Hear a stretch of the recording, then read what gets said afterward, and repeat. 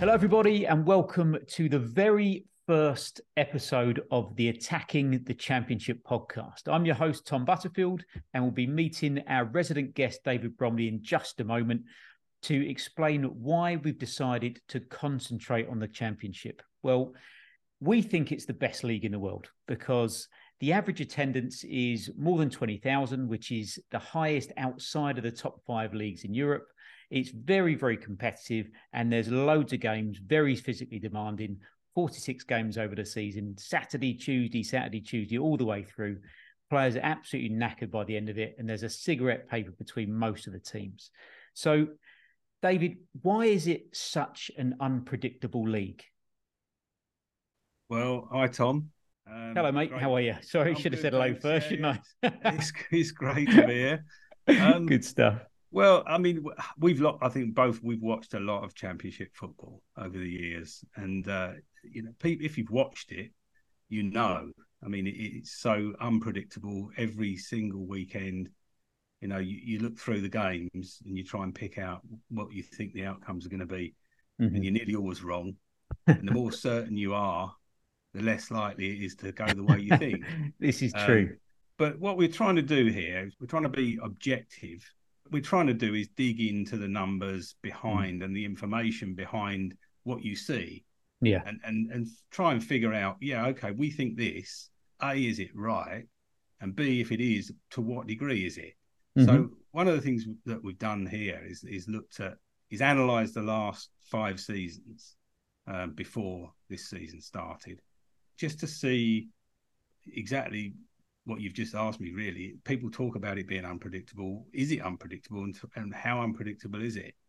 And according to the analysis that we've done, it's only a little bit more than 50% in line with those guys who have got a vested interest in trying to make accurate predictions, the bookies. And I was quite shocked, actually. Yeah, and they don't like to get it wrong, do they, the bookies? They don't like to get it wrong. Absolutely. It's not good for business. No, it's not. And I think when you look at the predictions at the beginning of the season, most people who've watched the Championship would probably agree with them. Unless it's your club and you tend to have a different view of what the expectations might be for the season. But really, when you look at it, I don't think if you go back over the 5 seasons and look at the beginning of the season and what the bookies were predicting, I don't think you would have disagreed with much of it. No, absolutely. And funnily enough, this season so far, and we'll talk about this I'm sure a lot, that we know it's only 5 games. So small sample size, isn't it? Absolutely. So let's be conscious of what conclusions we can draw. But so far, it's running at about 35% in line with what was predicted. So it's keeping up its reputation. Absolutely. And that's the thing, isn't it? And again, I think that's why we like the Championship so much, is the fact that it does have that unpredictable, easy for me to say, side to it. Last season with Luton getting promoted, not many people would have thought that Luton would have been one of the guys to go up. So it's depends if we can uncover who's going to be this year's Luton and who's going to be this year's underperformers as well. So it'll be good to see. And how about the financial side of it? Because of course that's going to play into the predictions of who's going to go up, because we always hear, don't we? Oh, we haven't got the budget for this, or we haven't got the budget for that. We can't match that. How much does the budget come into it? I think the budget comes into it. I mean, people used to say, not very many years ago, well, look, all you really need to do is establish the financial resources of the clubs in whatever league it is and line them up in that order. And that's the best predictor you're going to get of how they're going to finish. Now, in the last few years, there have been better predictors, and since there's the sort of, since analytics has become pretty much mainstream and everybody's aware of expected goals and that kind of thing, there are better predictors, but they're only marginally better. So it's certainly true to say you're not going to be very far off if you just look at the financial resource. but I mean, if you look at the Championship, this is another intriguing thing I think about the Championship, is that the sheer spread of financial muscle between those that are just kind of getting established in that division or have just come up massive, isn't it? From below, and those who've come back down from the Prem. I mean, is absolutely enormous. And again, we ran some sort of numbers just to look and see where we think it is this season.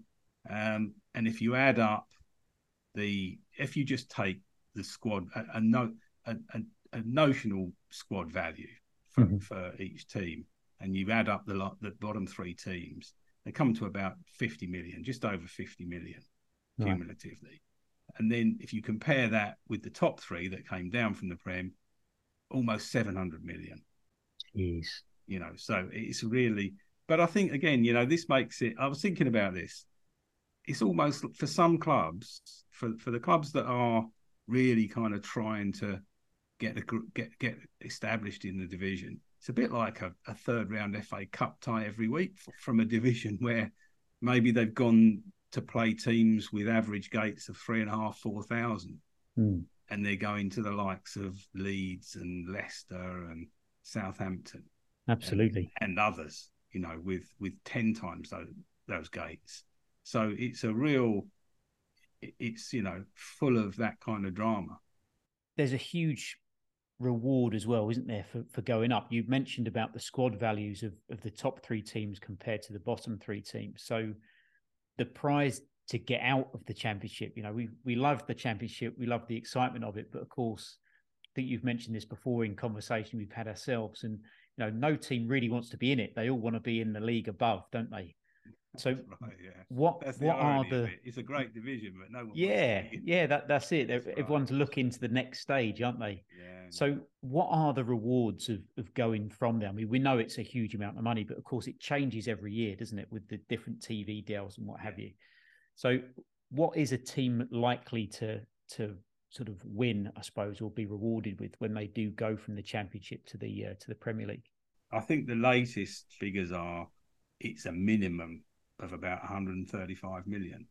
Okay. And that's assuming that, because obviously the longer you stay in the Premier League, the higher the parachute payments, or the longer the parachute payments go on for if you get relegated.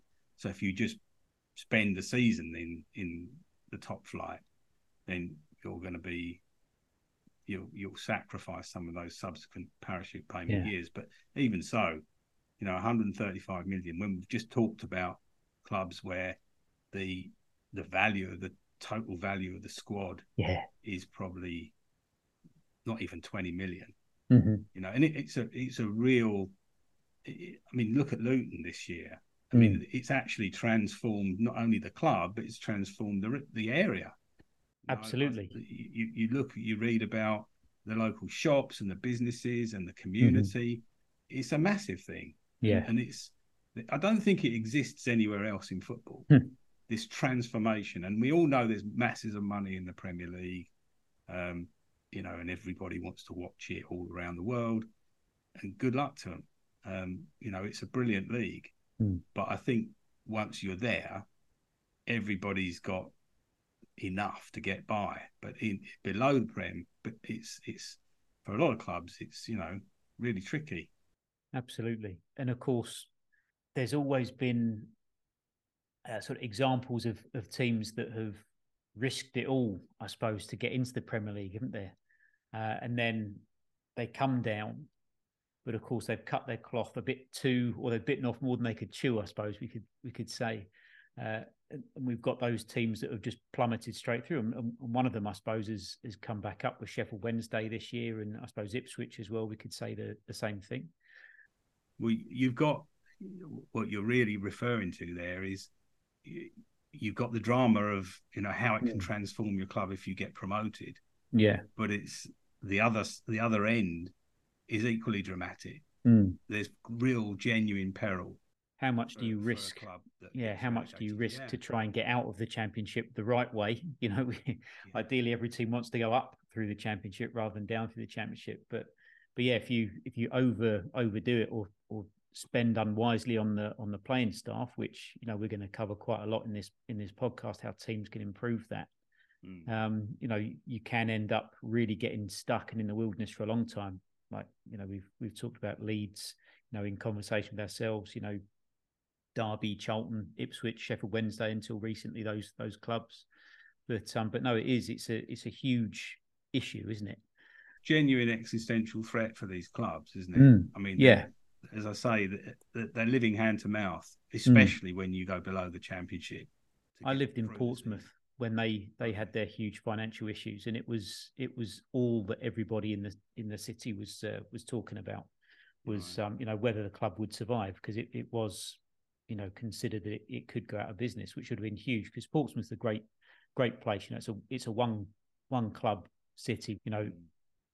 Every kid, almost every single kid, is wearing a Portsmouth shirt. Whereas you go somewhere else and they would have had a Man City, Liverpool, whatever, but nearly every single kid is wearing a Portsmouth jersey, which is great. I loved that, and it's good to see them hopefully coming back through the leagues again. Yeah, well, it is. It's lovely to see that. But again, along with that goes the responsibility of trying to keep the club alive. Sure. You realise how much more it is than just a football team, and we go and watch the game on Saturday, and that's it for the week. It really isn't. For a lot of these communities, it's the highlight. Yeah, it's the thing holding it all together, isn't it? Yeah, and so it's you've got to be careful if you just kind of commentating on it. I think when you from the outside and talking about this and that and the peril of relegation, that you don't sort of diminish what it really means. Absolutely. And, this is again why I think when we were talking about trying to do something on the Championship, all of this is kind of all wrapped up in the 46 game season. Yeah, and I know it's not the only league in the world. Of course, there's lots of and there's a lot that goes in common with South American football and and European football, but I think everything is here. And maybe the thing, I think the other thing we were going to discuss was the playoffs. Yes, yeah, and absolutely. Again, I think that's the thing that if you're looking at the Championship against the Premier League, that's a real there aren't many minuses for the Premier League, but I think that is one of them. I agree. Playoff at the end of the season, so seasons can, and it's not as bad as it used to be, but seasons can be over prematurely, can't they? Yeah, that's right. I mean, last year in the Championship, what was it? Four or five teams were with a chance of that last playoff spot coming into the last game. Yeah, and it's common, isn't it? It's unbelievable, and but it's great for football fans because again, especially the Championship, you could be in the bottom three at Christmas and have a genuine run for the playoffs. For the second half of the season. Well, we've seen it. We saw it. We saw it last season with West Brom. Yeah, who were really, that's right. Struggling down in the relegation spots and pretty narrowly missed out on the playoffs. And then I think the season before, I think both Forest and Huddersfield. That's right. Same experience. Yeah. I think I think Nottingham Forest had lost their first certainly 6 or 7 games of the season, and were rock bottom. And and up they came. That's a good indicator, really, of how unpredictable it is. Yeah, absolutely. You don't tend to find that. I think you do get that in some divisions a bit, but you don't get that much in the Prem. You tend to look at it and go, "Well, we've sort of think if you're after 10 games, if you're down the bottom, then it's going to be a scrap." Yeah, you tend to get your leagues within the league, don't you? You're sort of your top 4, top 6, and then your sort of middle bunch, then your bottom 4 or 5. But no, like you say, that just because you're at the bottom of the league after 10, 12 games in the Championship doesn't mean you aren't going to win the blooming thing. So no, it doesn't. No, exactly. And I mean, and the playoffs in themselves are a massive financially. Again, it's just transformational, isn't it? That one game. Yeah, that you talk about, that one playoff final, which is brutal if you're in it, I think. Yeah, absolutely. It's another thing which I'm always conscious of this when you're talking about how exciting this stuff is, and it is, but it's not the same feeling for when everything is on the line and That's you're it. in Yeah. the playoff. If you're the owner, you're the manager, you're the players. It's the it's a thing you bit want, bit really, different in a way. Yeah. So I mean, but again, it keeps the season alive. It provides focus, doesn't it? And it's everything that's in a way good and exciting and dramatic about the championship. It's magic, really. No, it's great. Fantastic. And of course, to get out of the championship, you've got to win games. Certainly, if you're trying to go the right way, anyway. And I know we've talked a lot about football. Probably more hours than we'd like to admit. But we're big fans of goals, and we're big fans of attacking football, aren't we? We're not huge on the defensive mindset. Obviously, you need to defend, but goals win games, and wins are the things that get you promoted. So I asked you a question, didn't I? And I said, wouldn't it be interesting to find out if there's a particular style of play which makes you more or less likely to get out of the championship? And it was just sort of something I said off the top of my head. And of course, you being you, just went away, and I think about 15 minutes later, came back with a pretty. Yeah, I knew it wasn't just a throwaway remark. I knew what you really meant was. It's always a test. Get off your backside and find this out. There's always a test somewhere, and you succeeded yet again, and you came up with this chart that for those of you who are listening, we'll put any of these diagrams or any of these charts that we're referring to. We'll attach them into the show notes of the episode, or we are also hoping to eventually pop these up onto YouTube as well. So hopefully we can just edit them straight in, and it'll be fairly seamless and not need me to be waffling on quite so much. But this graph, what it shows is sort of different styles of play, didn't you, David? And what did we find that they showed us? Well, I suppose a bit of background is we're taking some data, and we've got some models that are trying to establish objectively what the style of play of each team is. Mm-hmm. So, again, I'm sure if you've watched your team play 20 times in a season, then, you're going to know a lot about the team. You're going to know mm-hmm. whether your team likes to keep the ball or whether they like to, get forward early or whatever. Mm-hmm. But I think it's very interesting to see what the numbers actually say. Who is doing what and to what extent. And so one of the things we've done is we've figured out, of the 5 main playing styles that we've picked, we figured out who is employing what style of play. And of course, this is something that's an evolving thing through the season. So it may be that you look at it over the first 5 games and it's this way, and then the next 5 it sort of morphs into something else, and then a new mm-hmm. manager takes over and it changes again, and so on. But so what we've done, we've looked at the 5 styles of play: a possession-based style, an outright attacking style, and then a high pressing style, a counter-attacking style, and a direct style. Mm-hmm. And we've gone back over these 5 seasons. We've used 5 seasons. You can say, look, we could have used more, and then you'd have had more data and you'd have had more robust stats and more mm-hmm. confidence and so on. But the longer you go back, the less it reflects perhaps the way that things are today. So there's a disadvantage in going back 10 years because mm-hmm. things 10 years ago weren't the same as they are going to be this season. So I think a 5-year seemed to be a sensible sort of time frame. So we looked at 5 years, and we've looked at the teams that exhibited what style of play and where they finished in the division, and tried to figure out, what it's telling us is, and what it's really telling us is, look, if you attack and you do it successfully, that's the way out of the division. Now, you might say on the face of it, well, okay, so far so obvious. Yeah.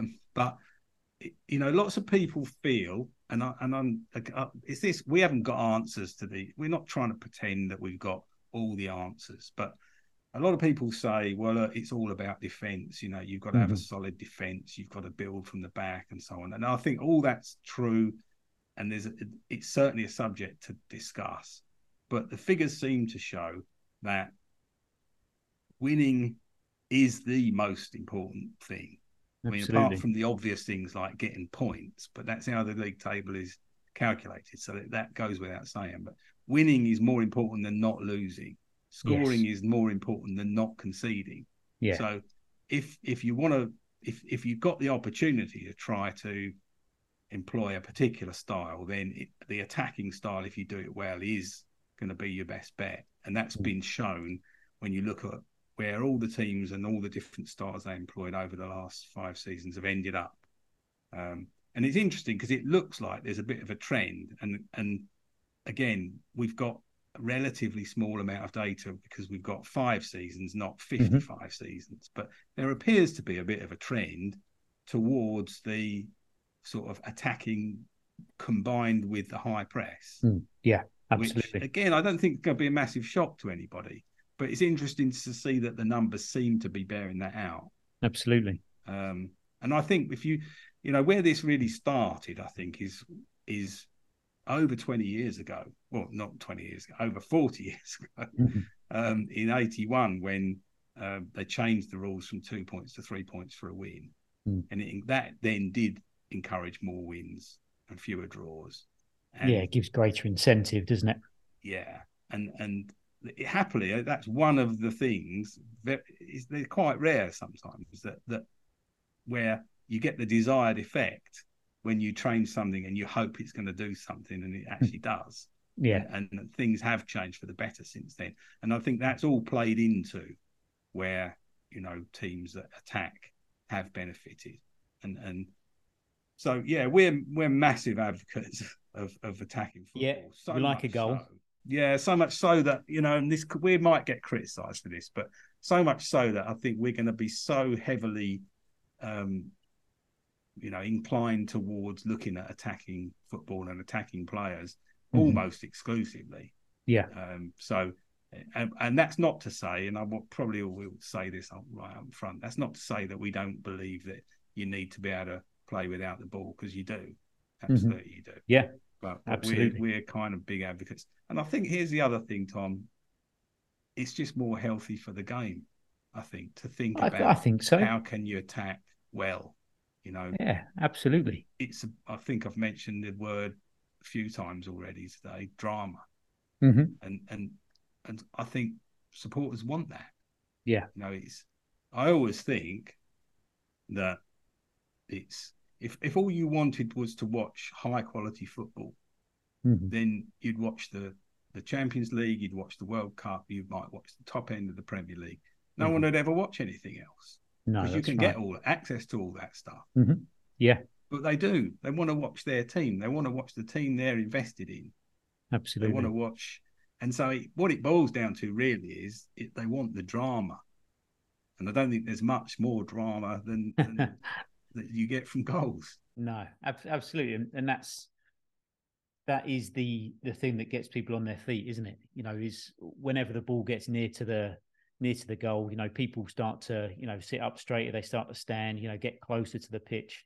Not many people do that when you know, the ball's at the other end. They're sort of cowering backwards, but you know, it is so important. And I remember probably the strongest league when I was a kid was probably Serie A, and you would have, you know, you had some of the world's best players, and maybe the top goal scorer would score maybe 15, 16 goals in a season, maybe a 34, 36 game season.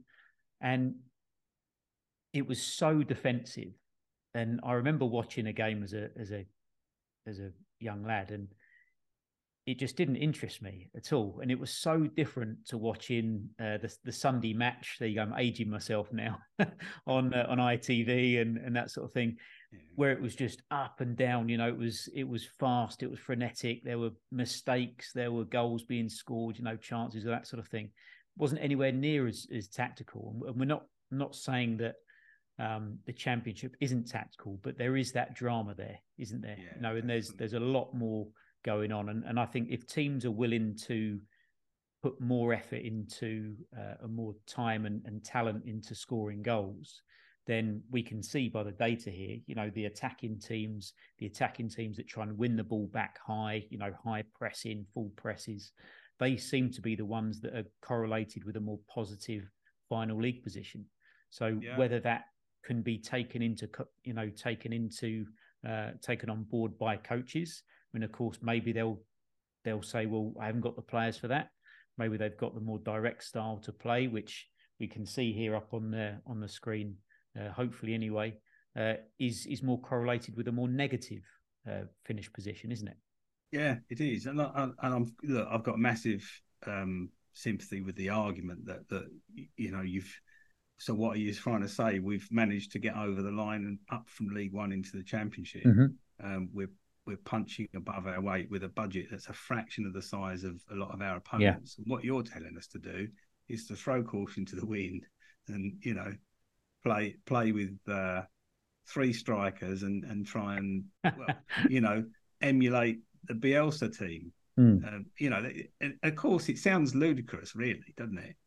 But I think to aspire to that and to realise the value of a goal, to realise the value of getting a good attacking threat from your team, however it is you're trying to play, I think that's something that is worth.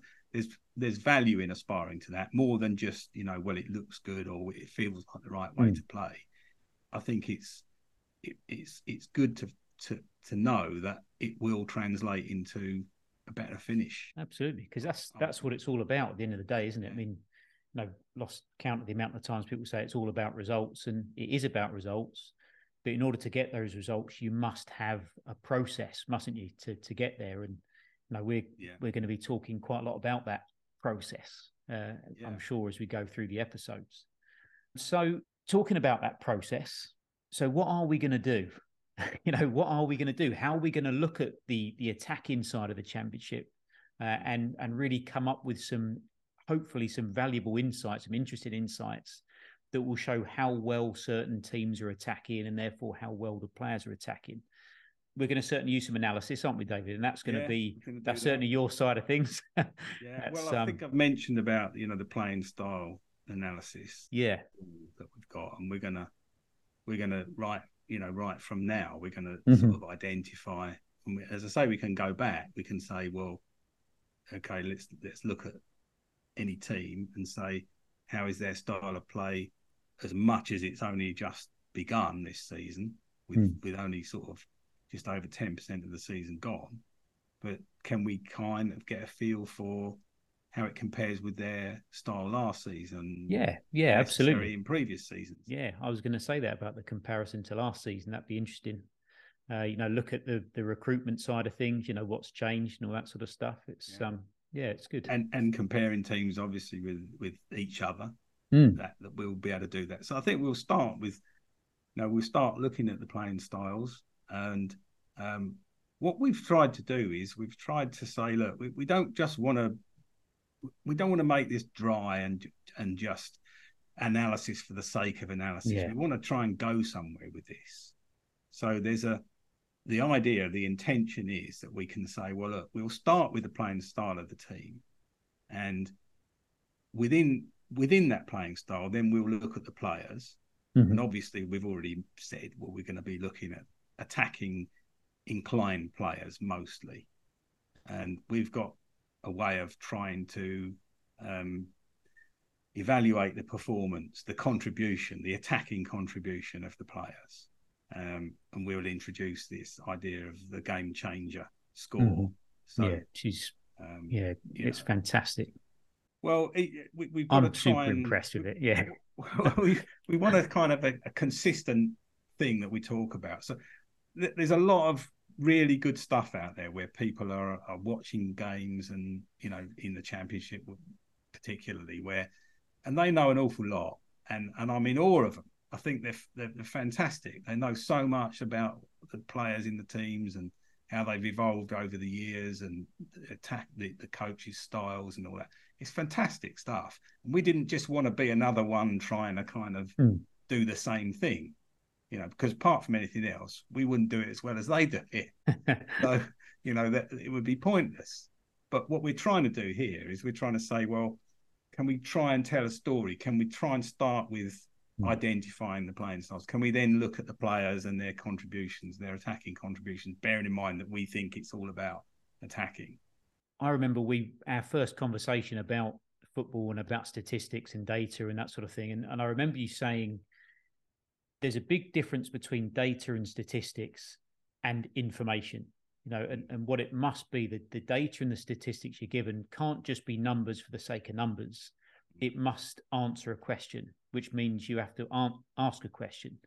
And what I really liked about your sort of philosophy of it and your idea behind it was that we started off with a really nice sort of wide base, I suppose, to the pyramid of saying, right, what is the playing style of the team? What is the manager trying to do? Because we first started looking at purely recruitment, didn't we?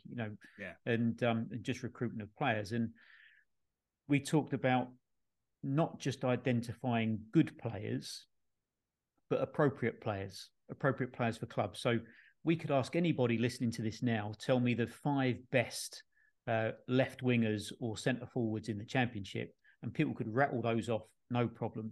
But the real gold is in identifying whether that player is appropriate for your playing style, for the club's budget, all these different things, and taking all those different things into consideration, and then coming up with an answer for someone of saying, well, yes, this person could come into here because they play attacking, pressing football. They do that for whoever they play for in the second division of Holland or whatever, and come in and do the job. So that's what I really liked about this, and the game changes as well. Can you a little bit more about the game changer side of things? Because I just love the simplicity of it. Well, hopefully it'll be simple, and hopefully it will be somewhat useful. What we've tried to do is there's a ton of metrics where you're measuring performance. How many metrics are there out there now? There's hundreds. I mean, I don't know. It depends, because it depends. Is it 500 or so? You said to me before. Definitely, yeah. I mean, it depends. The data is collected and then it's processed into these metrics. So the obvious ones are the ones we've all heard of: the passing metrics and the shooting metrics and the crossing metrics, tackling, challenging, heading, all sorts of things. And then you can look at team metrics. You can look at how teams have performed themselves, how their opponents have performed against them, in all these very specific ways. And there's a ton of these out there. Yeah. And what we've tried to do is we've gone through, and again, we've analysed them and said, well, as far as the Championship's concerned, which of these particularly attacking-based metrics seem to be the most important ones in terms of how well they describe a team's success? So to make it simple and obvious and a bit silly, you could say, well, look, a throw-in in your own defensive third is not very descriptive of how well you're going to do this season. You can get the numbers for it, but it isn't going to tell you an awful lot. Whereas the obvious ones, that we can all think of, number of goals you score, will do. They'll tell you a lot more. So what we've tried to do is to go through and build from the metrics we've identified. And I'm trying not to get too kind of too complicated with this. What we've tried to do is to come up with something that we can apply to players and teams and say, well, these what we call game changers are the ones that really have the most impact on where the team is going to finish. So we'll measure them and we'll say, how well has this team performed in these areas? But an important thing we've done to begin with is we started off with, going back to what we talked about earlier, the expectations of the team. Yes. So we've said, right, well, if the expectation of the team was to finish, say, 16th, then the way we're going to judge how well they've performed in certain areas will be less harsh than if the expectation of the team was to finish third. So, but this is all done automatically. This isn't our opinion of anything. This is just done by gathering the information and running these models to see, you know, what they come out with. And so we'll be trying to say, well, okay, here's how you've been performing, particularly as regards your attacking efforts. How does it measure up against the expectation that you had? And it might measure up adequately. It may be that, you know, well, you're doing about roughly what you would have been expected to have done. Or it might be that you've overperformed. You know, you may be doing much better than would have been expected. Or, of course, you may be underperforming. And we can all probably look at the league table now and say the teams that we think are probably over and underperforming. But what we're going to try and do is dig into it and say, well, yeah, we know Preston are top. And I don't think, you know, even the most sort of ambitious Preston fan would have necessarily said, well, we're going to win the league. And we know that Middlesbrough are bottom. And I don't think many people would have expected that that's how it will finish. But what we're going to do is say, well, look, given where you would have expected to be, then we're going to try and kind of say, well, just use these objective measures to say, well, you might be overperforming or underperforming in these areas. They're shortcomings, if you like, if you want to be rude about it. And then from there, we'll take those and we'll say, well, given that you're, let's say, underperforming in these areas against the expectation, and given that your style of play is this, what might be the solution to the problem? Not just, well, you need a player who does this, but you need a particular kind of player because you play this way. So we've tried to kind of combine it. It's quite ambitious, I think, in lots of ways. And the other thing I think to remember to say is that this isn't, I'm not trying to suggest that this is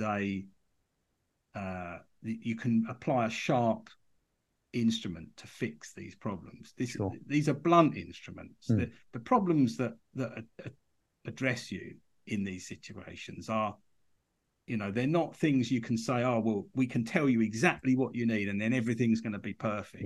Because you're dealing with human beings. The world doesn't work that way, does it? No, life isn't like that. So we're not going to try and pretend it is. What we're trying to do is get a little bit of a guide.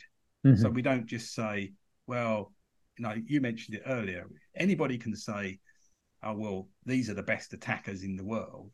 But yeah, how many times have you seen somebody do terrifically well at one club only to move to another club and not be able to get off the ground? Absolutely. You don't become a bad player overnight, do you? So something has to have happened somewhere, doesn't it?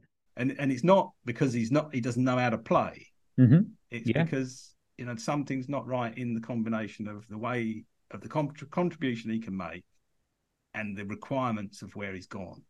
So we're trying to identify what the requirements of the clubs might be if they're underperforming. If they're overperforming, well, you know, they probably haven't. It's not such a big deal, is it? No. But if they're underperforming, and everybody's probably going to be underperforming somewhere or other during the course of the season, then it's going to be more of a case of, well, this is where we're a little bit deficient. Given who we are and what we're trying to do, these are some things we might do about it. And then you mentioned earlier about recruitment. It's going to feed into ultimately a system of, well, a tool that we've got where we can evaluate the global market, but we can evaluate it in particular terms. In other words, if you're a team who play this way and you need this kind of player, then this is the order of players that are out there who are performing in such a way as they might help you. That's kind of where we're trying to get to with it. Absolutely. And I remember the first time you showed me the software that you'd set up to do that, and it blew my mind a bit, you know, because recruitment is so important, isn't it? It's and that's going to be the thing that either takes you forward or holds you back. And, you know, we can all think of teams, I'm sure, in whatever league, you know, whatever team you support, of players you've got who were absolute steals and others that came in with all this, you know, fanfare and promise and just were complete duds.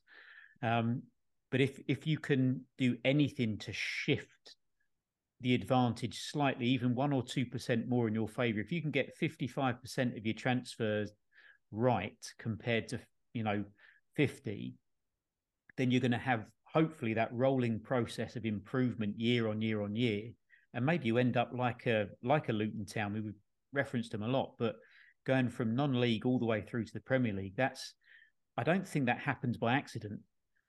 There must be, and it would be fascinating to sit down with someone at Luton who I'm sure wouldn't want to give any secrets away, but I'm sure it would be something as simple as we had a plan, we stuck to it, and we followed it, and that they are where they are today. And maybe that's not what all teams have, is that long-term process. And so I was blown away by it, because it just showed how it can maybe skew the market in the club's favour if they're willing to take a slightly different approach to it. And that's what we'll be sharing with those listening today. So I hope so. I mean, there is a temptation, isn't there? We all have. We're all subject to it, where an opportunity arises. Mm-hmm. This player's available who we wouldn't have expected, or this player's going to be available cheaper than he should be, or and there's a temptation to just look at the opportunity and not necessarily think about. I mean, it's the old story, you're in a clothes store and you see something that's reduced from £1,000 to 99 quid, and you buy it, and then you think, but I don't even like it. That's it. Yeah. Or I'm not even gonna. I'm never gonna wear it. And I know certain people who're more likely to do that than others. But it is. I think this does. I'm joking, obviously, but I think if what does happen with opportunities present themselves, and the club that hasn't necessarily thought through, is this actually the kind of player that we would have bought if we would have sat down and said with the head coach or the manager, look, what is it? What's your priority? Who do you need, and what do you need them to be able to do? And would we have come up with this player, or would we have come up with a player that maybe, if you put them side to side, nobody would have above him?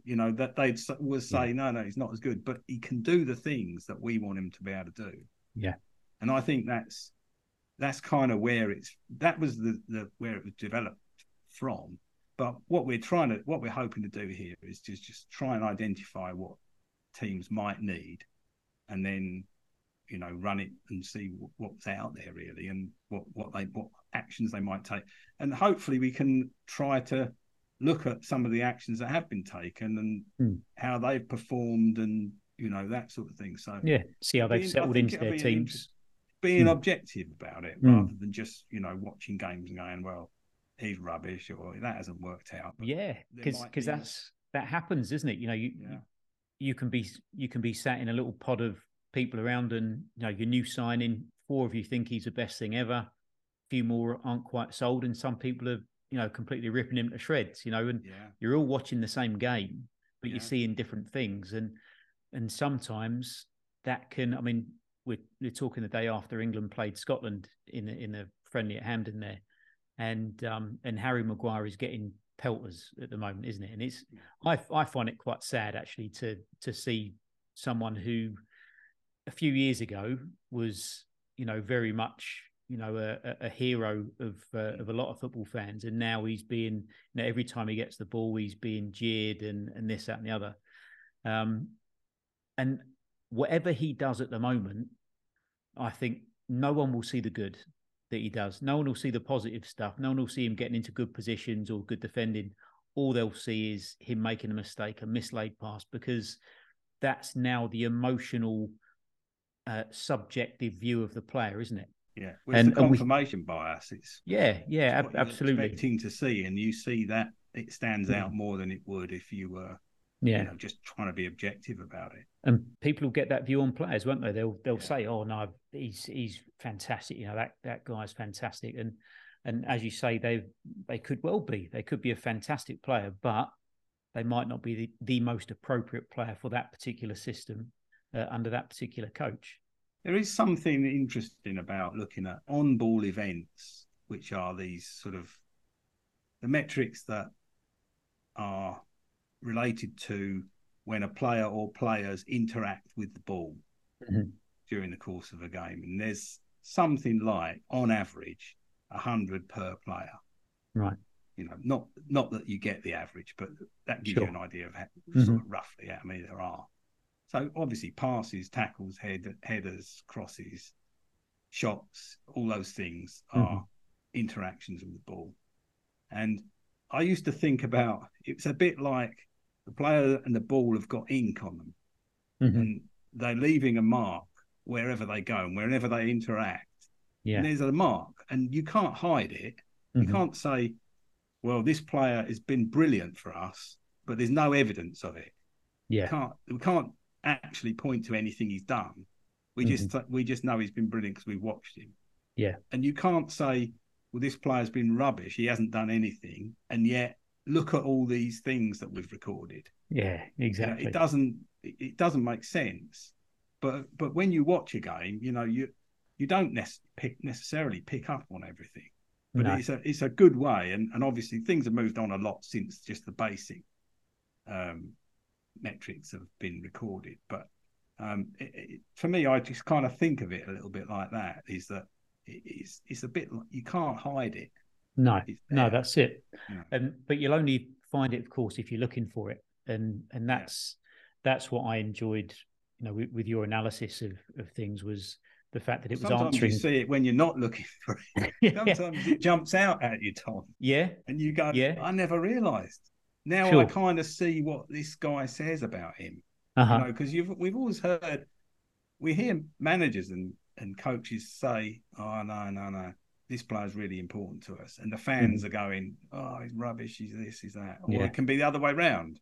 Yeah. And sometimes when you look at these numbers, you realise, well, I get that now. I can see that now. I think that's a great thing where you get the subjective opinions meet up with the objective, you know, data, statistics, and information, isn't it? And then you can make a much more informed decision about a player and their worth and their value, which you know is invaluable, really, isn't it? You know, if you're buying that player or you're selling that player. You know, you really need to know that sort of stuff. Definitely, yeah. Yeah, you do. Good stuff. Well, I think we've covered most of the questions that I've got on my list for you, David. Okay. You've done that quite nice. I kind of forgot about the list after a while, but I think we've sort of gone through everything. Hopefully it's, you know, there's a process and it will come through. I hope that we're going to try to follow so that, you know, we can tell a story, and we don't know where it's going to go. We're not saying we know. I don't know any of the answers. Well, no, we can't tell the future. That's for sure. We've got a process, and we're going to follow it, and we're going to hope it reveals some things. Yeah. So yeah, let's hope. And I think people are going to really like the recruitment side of it as well, because I certainly know that if a player is appropriate for a team, or we feel they could be appropriate for a team, then they're going to get flagged up on our top 10 list or top 25. And then we could always, you know, if it comes up for your particular team, if you're listening, then, you know, you can go away and maybe research that player a bit and get a bit more informed about them and see if you agree. You know, do you think they'd be good for your team? Do you think they'd be a complete bust?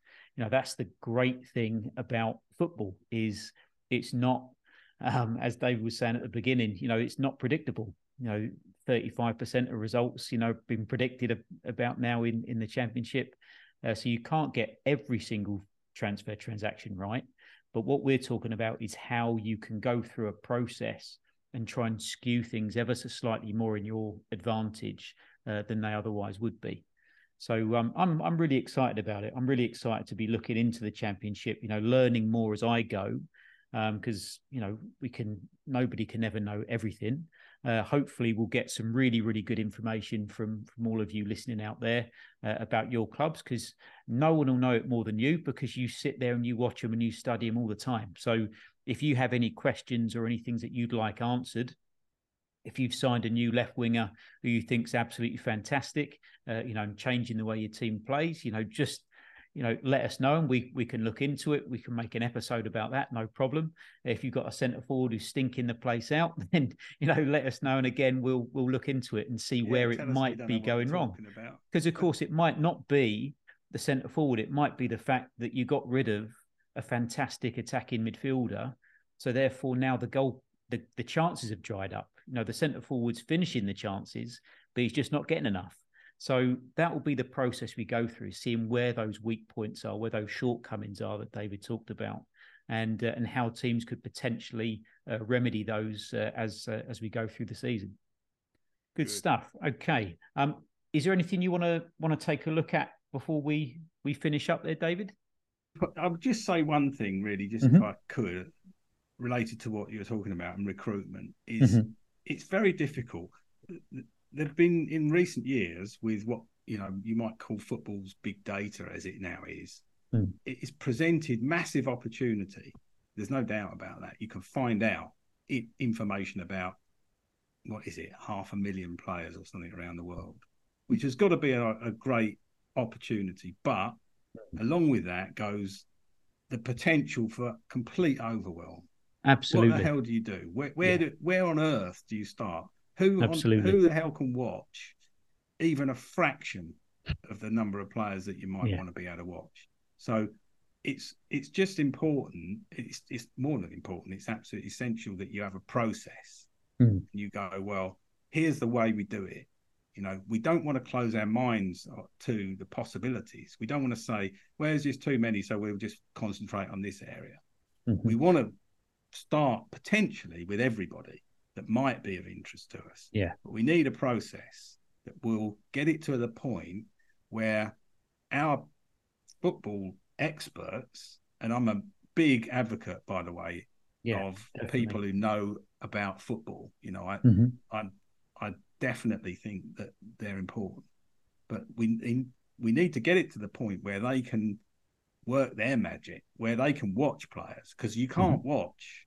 We'll talk about all this, and I won't go on about it, but you can't watch more than a certain number of players per person per season. It's just impossible. So you need to get it to that point, and it needs to be done in a way that you know how you do it. You can reproduce it. You can pull it apart. You can criticize bits of it. You can change bits. You can measure the results of the changes. You can put it back together. And that's it. Once you've got the system, once you've got the process, you can do all that stuff. Yeah. I'll shut that's up it. Now. Yeah, no, it's the same thing. If you can measure it, you can manage it, can't you? Yeah.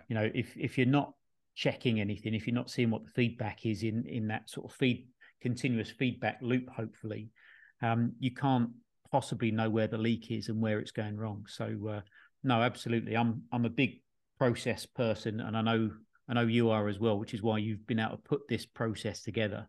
And I think everyone will certainly see the benefits of having that system and being walked through it and becoming maybe a bit clearer on where their teams are going right and maybe where their teams could improve as we go forward, and also give them some nice juicy names of people who might be able to do that. What players could come in and do that. So good stuff. Well, thanks a lot, David. Thanks for your time as always. And we will see you all in the next episode of Attacking the Championship. See you soon. Bye-bye.